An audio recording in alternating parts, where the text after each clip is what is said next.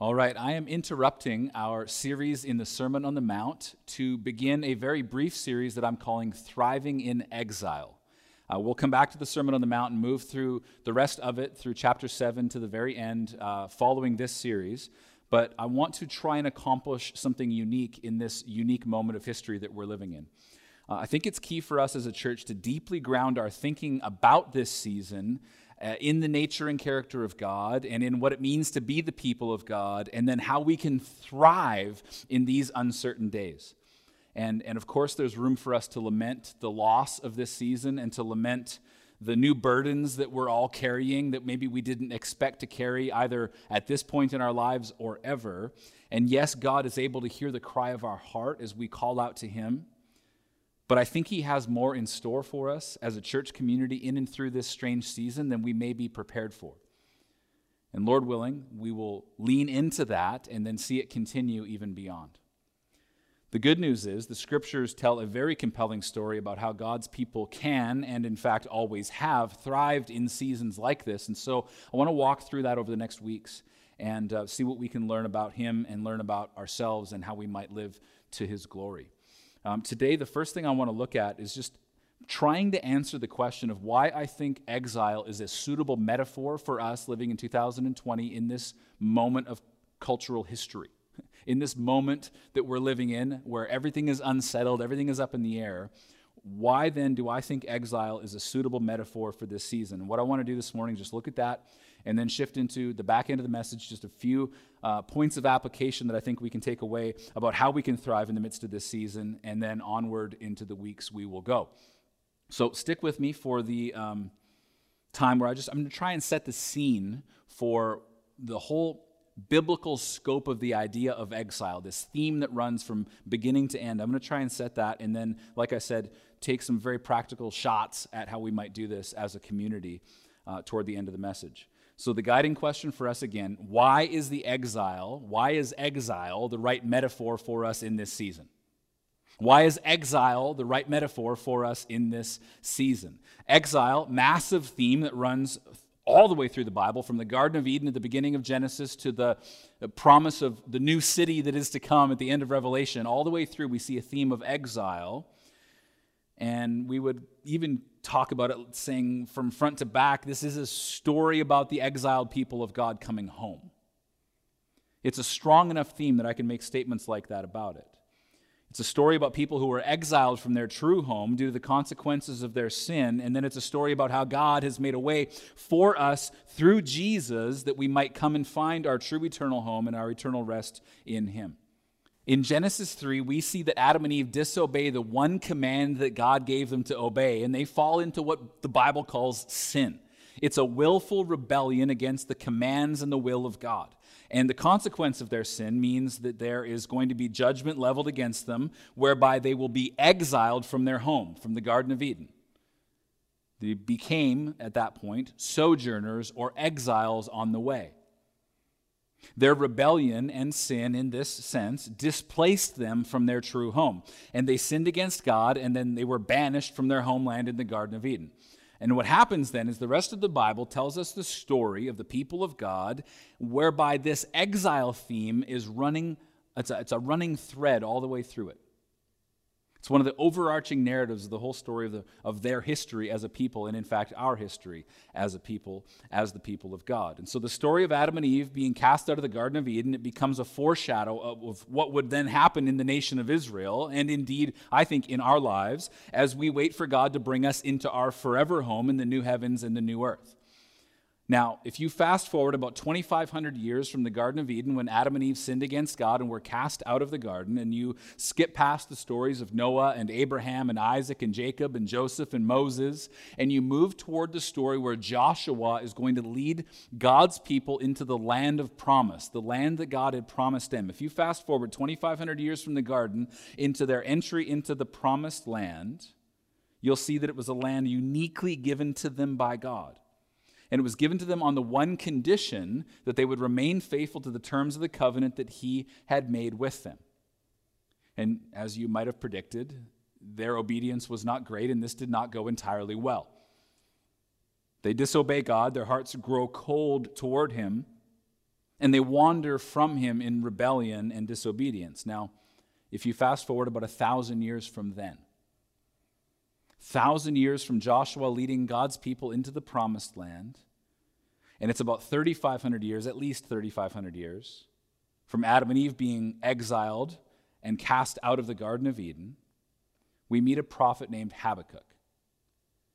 He's got this little prophetic book in the Old Testament. It's an oracle. It's quite short, but it leads into something quite profound. And I want us to have a look at it today because basically he is praying, and his prayer is a complaint to God about the state of the world and the state of how he perceives God to not be responding in a timely manner to the state of the world. This is what it says, Habakkuk chapter 1. I'm going to read verses 2 through 4. Habakkuk's first complaint. It says, O Lord, how long shall I cry for help, and you will not hear? Or cry to you, violence, and you will not save? Why do you make me see iniquity, and why do you idly look at wrong? Destruction and violence are before me, strife and contention arise, so the law is paralyzed, and justice never goes forth. For the wicked surround the righteous, so justice goes forth perverted. So justice goes forth perverted. Habakkuk says a few things here just in these few verses. He says, God, why are you not acting? You're not acting how I think you should be acting right now. He says, why are you tolerating evil like this? He says, I'm asking you for help, and it does not seem that you are hearing me. I'm telling you that things are a mess, and you do not seem to be saving us. He says, there is wicked stuff going on all around us. Why do you just allow it?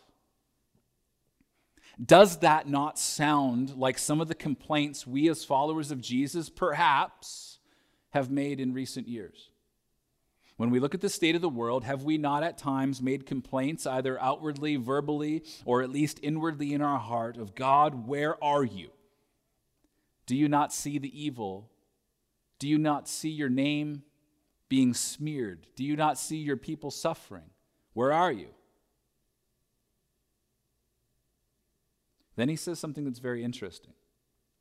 He says the law is paralyzed, that there is no justice, and the righteous are overwhelmed by the wicked. Okay. Those who want to serve God are being oppressed by those who are in open rebellion against him. That's what Habakkuk is saying. Now, that's easy to understand. The people of God trying to serve God, wicked nations come in and persecute them and harm them. That's not actually what he's saying. What he's getting at is that the wickedness and the open rebellion is happening within God's people. That there are some, a remnant of faithful people who want to serve and honor him with their whole lives. And there are others within their community who are disobeying God's law. They are perverting justice, and they have wayward hearts from him. They're not honoring the law of God. Habakkuk says, things are a mess right now. Where are you? Habakkuk is talking about the wickedness that's happening within his own community. And God answers him. Look at this in verse 5. Look among the nations and see, wonder and be astounded, for I'm doing a work in your days that you would not believe if told.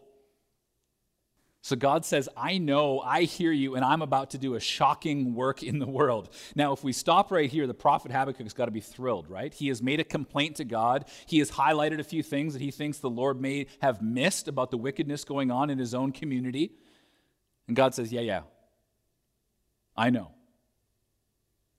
I'm going to do a work in your day that you would not believe if told. God hears his prayer, says he's going to do something about this, but look at what it says from verses 6 to 11. For behold, I am raising up the Chaldeans, that bitter and hasty nation, who march through the breadth of the earth to seize dwellings not their own. They are dreaded and fearsome. Their justice and dignity go forth from themselves. Their horses are swifter than leopards, more fierce than the evening wolves.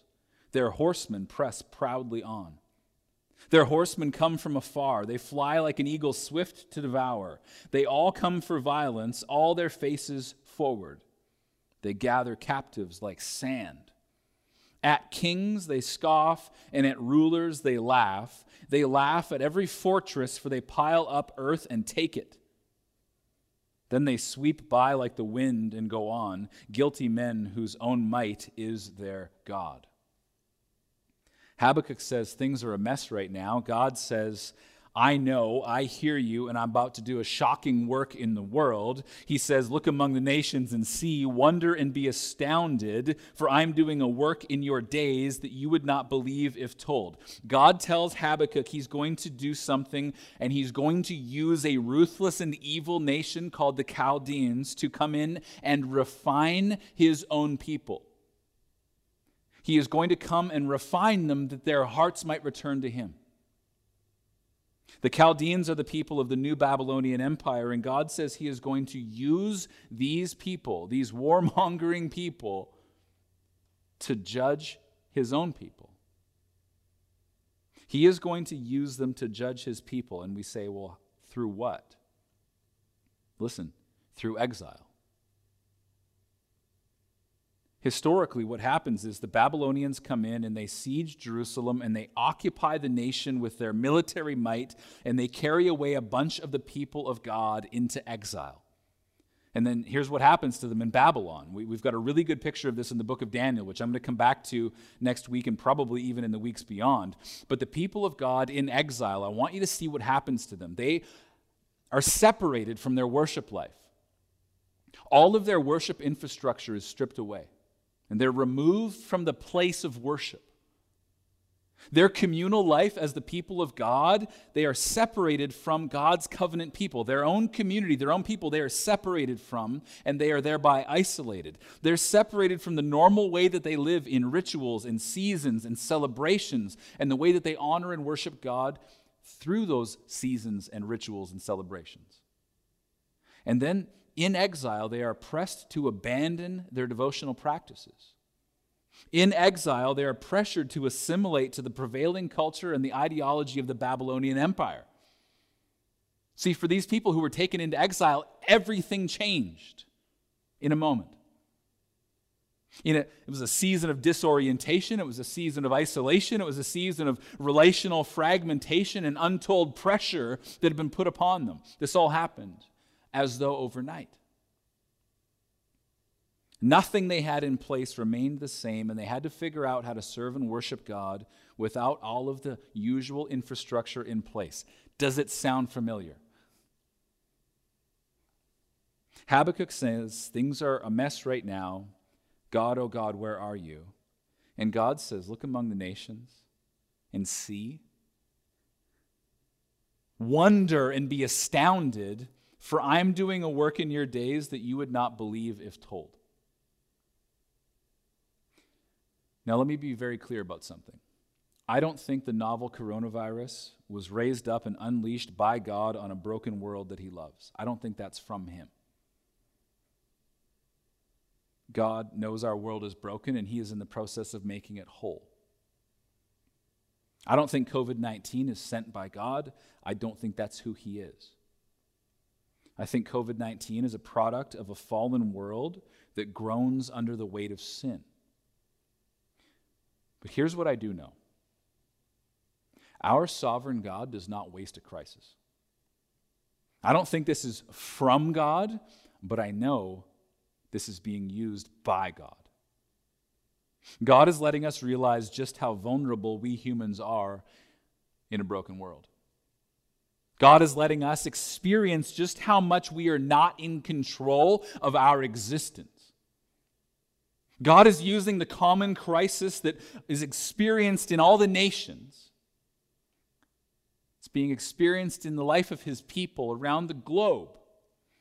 And he is allowing a common crisis to minimize our divisions and unite us as one. In his mercy, God is bringing us to the place where we cry out to him for help and salvation. And I think at a deeper level, at least for those who are being attentive in this moment of time, God is helping us to realize that life on this planet only works when we call out to and depend upon our Creator and Savior, Jesus. He is the only one who fully understands. God is awakening us to what Romans 8 calls the groaning weight of creation. It's the brokenness and the pain in our world that is the overflow and effect of Adam and Eve's rebellion in the garden. It's the overflow and effect of our continued sin. God is using this season for our good and for his glory. Romans chapter 8, verse 28 says, "We know that for those who love God, all things work together for good, for those who are called according to his purpose. For those whom he foreknew, he also predestined to be conformed to the image of his Son." Here's what I believe. God is good, and he loves the world and his people. God is sovereign, which means he is ruler and Lord and that he is in control. God is our Savior, which means he understands our pain and our brokenness, and he is doing a mighty work of healing and salvation. And in his sovereignty and his goodness and his saving love, we can be assured that whatever evil befalls us, everything that happens to us in life, is either purposed or allowed by God to make us more like Jesus. And we know that for those who love God, all things work together for good, for those who are called according to his purpose. And then it says in verse 29, to be conformed to the image of his Son. To be conformed to the image of his Son. Look among the nations and see. Wonder and be astounded, for I'm doing a work in your day that you would not believe if told. What if we are on the edge of renewal in the church and revival in the nations, all because we're globally enduring something on a scale that we fail to even comprehend? What if? What if we've been pressed into an exile of sorts in this season whereby our idols are dethroned and God calls us back to himself? What if those who have not yet experienced the transformative love of God and who are not yet followers of Jesus, what if they begin to question the foundation they've built their life upon, and they begin to consider that perhaps Jesus is who he claims to be? Look among the nations and be astounded. I'm doing a work in your day that you might not believe unless you were experiencing it. So that's why I think exile is a good metaphor for the season of time we're living through. The question we have to ask ourselves then is, how do we respond in it? The first thing is basically what I just laid out. In exile, you need to understand the time and the season and what God is doing, and trust that he is in control and that he is working for our good and for his glory. That's the first thing we need to do to thrive in exile. The second is that in exile, you need to realize you're not alone and actually lean into the rootedness and groundedness of community in Christ. One of the disorienting things about this season is the way our community life has been disrupted as far as gathering together Sunday to Sunday, gathering together in person in community groups, being able to see each other, lay hands on each other, pray for each other, serve one another communion, worship together where we're in a room full of people hearing their voices. It's disorienting to have all of that just dissipate so quickly. And when isolation is the order of the day, we need to lean into community with more intentionality than we ever have before. We talk about this all the time here. We are Christ City. Christ City is not a place. Christ City is not a building. Christ City is not an event that happens on a week-to-week basis. Christ City is a local expression of the people of God who are called to God by grace through faith in Jesus, and then are sent by God out into the darkness of the world that we might shine some light of the good news of Jesus around to the city that needs it so desperately. It's who we are. I'm going to get into this way deeper next Sunday, but let me say we need each other. You may be doing really wonderful, and I praise God for that. Others need you. You may be hanging on by a thread, and you're wondering how you're going to get through this season. I'm telling you, we're here. Together we can get through this. Together we can actually grow through this, and I really truly believe that together we can thrive in the midst of this sort of exile that we're enduring. This might be a season for physical distancing, but it is not a season for social distancing. Now, there are somewhere around 600 people who would call Christ City Church South Vancouver home, which means there's about, would be upwards of 450 adults and 150 youth and children. We've currently got 13 community groups, which represent about 150 to 200 of those adults, which means there is currently no Christ City infrastructure in place for meaningful online, face-to-face interaction and community for hundreds of you. And we know that. So next Sunday, I'm going to roll out a plan for House Church Online, which is our plan to help meet that need in the months to come. Our team have designed a plan that will carry us from now until the end of August in house churches, and then we can pivot from there and change things as we go. We're in this for a while. If I'm wrong, and if we as a team are wrong, and we don't actually need this infrastructure in place until the end of August or beyond, there will be no one happier than me. But I do think we have to be prepared for it and provide a way for us to engage in meaningful community beyond what we currently have in place. We need to take a cue from the prophet Jeremiah, who actually wrote a letter to those who were in exile in Babylon, and he instructed them on how to live. And this is what he said, Jeremiah 29, verse 4. He says, "Thus says the Lord of hosts, the God of Israel, to all the exiles whom I have sent into exile from Jerusalem to Babylon. Build houses and live in them, plant gardens and eat their produce. Take wives and have sons and daughters. Take wives for your sons and give your daughters in marriage, that they may bear sons and daughters. Multiply there and do not decrease, but seek the welfare of the city where I have sent you into exile, and pray to the Lord on its behalf, for in its welfare you will find your welfare." Now, I'm going to linger on this next week as we talk about the communal aspect of the church and how we can serve our city and actually seek the welfare of our city. I'm going to linger on some of that next week. But our goal is to roll all of our existing community groups into online house churches, and then our goal is to add 7 to 12 new online house churches in the weeks to come. And we have the lofty goal of having every single person who's a part of the body of Christ City connected into an online house church where we know who you are and we know how you're being served. We want to care for you in this season, and this is one of the means that we can put in place where we can know and be assured that you're being cared for.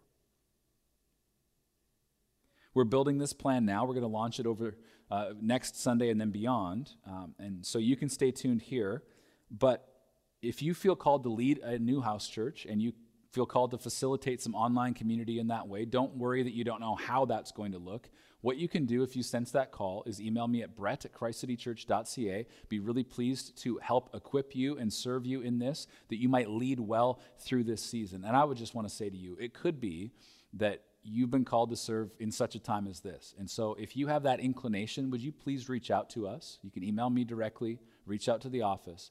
We want to be in contact with you and train and equip you and set you up for success as you give leadership to a community in this new season. So how do we thrive in exile? Well, first, in exile, understand the time and season and what God is doing and trust that He is in control and working for our good and His glory. That's the first thing we do to thrive in the midst of exile. Second, in exile, realize that you're not alone and lean into the rootedness and groundedness of the community of Jesus' church. And then third, in exile, lean into those spiritual practices that unite us together as one. This is part of facilitating online house churches.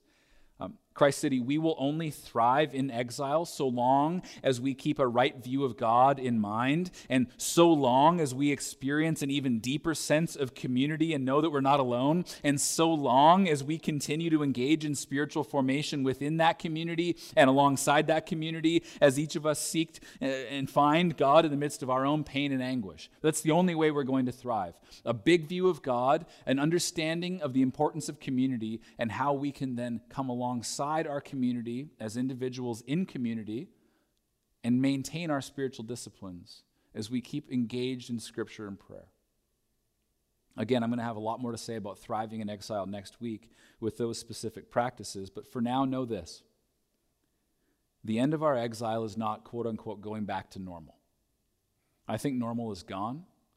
I think a new normal will emerge, and it will be a new normal that glorifies God in a more substantial way.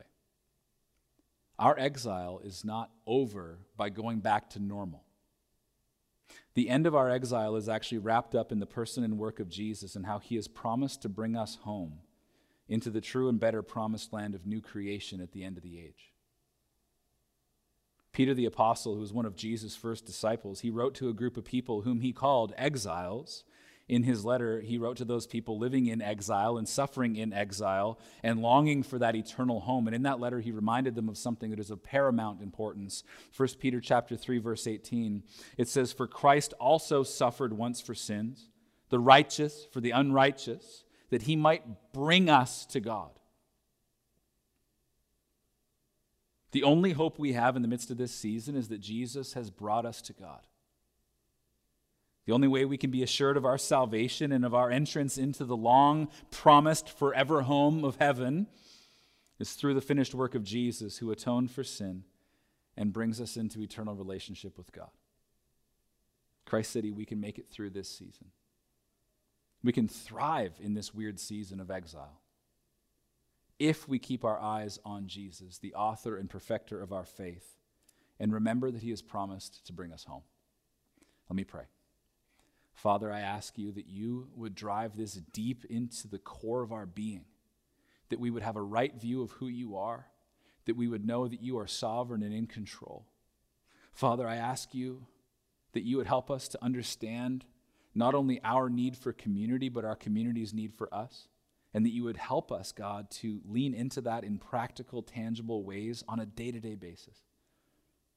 And Lord, I ask that you would enliven in us by your Spirit that desire to linger in your word, to connect with you in prayer, and to serve and love those around us.